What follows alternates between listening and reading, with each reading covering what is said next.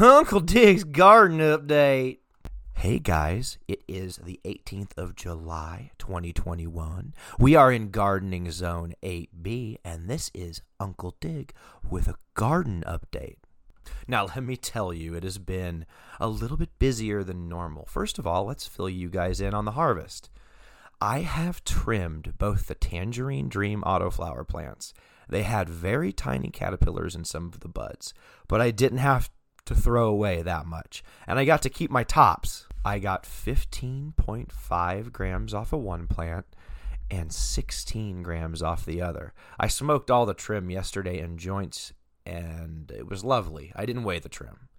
I cannot wait for in about 3 weeks when the flower is cured and ready to smoke. I chopped and hung the 2 candy cane autos from Crop King yesterday, and they are drying.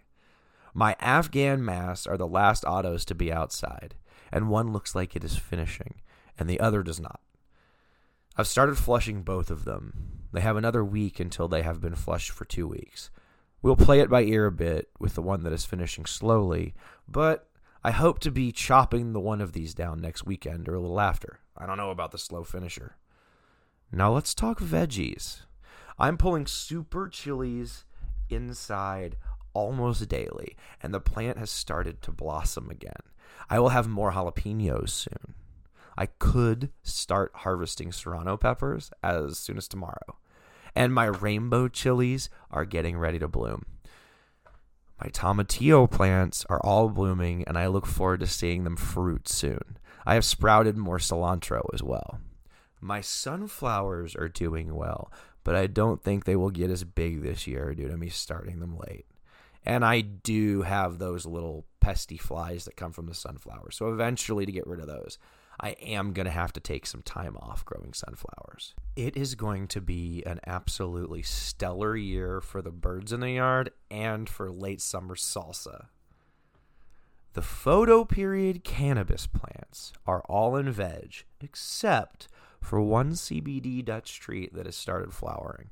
I accidentally topped it just before it started flowering, but it is growing right through those, no problem. Most of the photo periods have started to stretch. I finally ran out of that Fox Farms Grow Big and have changed to Age Old Grow. This has had a very noticeable, beneficial effect on the plants. I feed Age Old once a week. The plants are starting to stretch, and they will receive one of their last 2 routine CalMag feedings soon.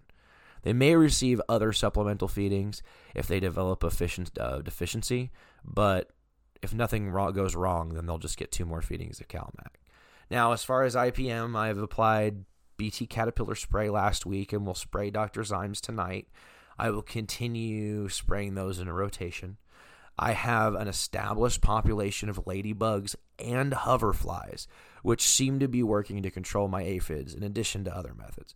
I still rinse the plants daily, but I may switch to every other day as the plants begin to flower, and our night temperatures start to cool down, and I start worrying more about mold. I hope everyone is having as much fun this summer as I am. Guys, we are coming up on the photo period harvest.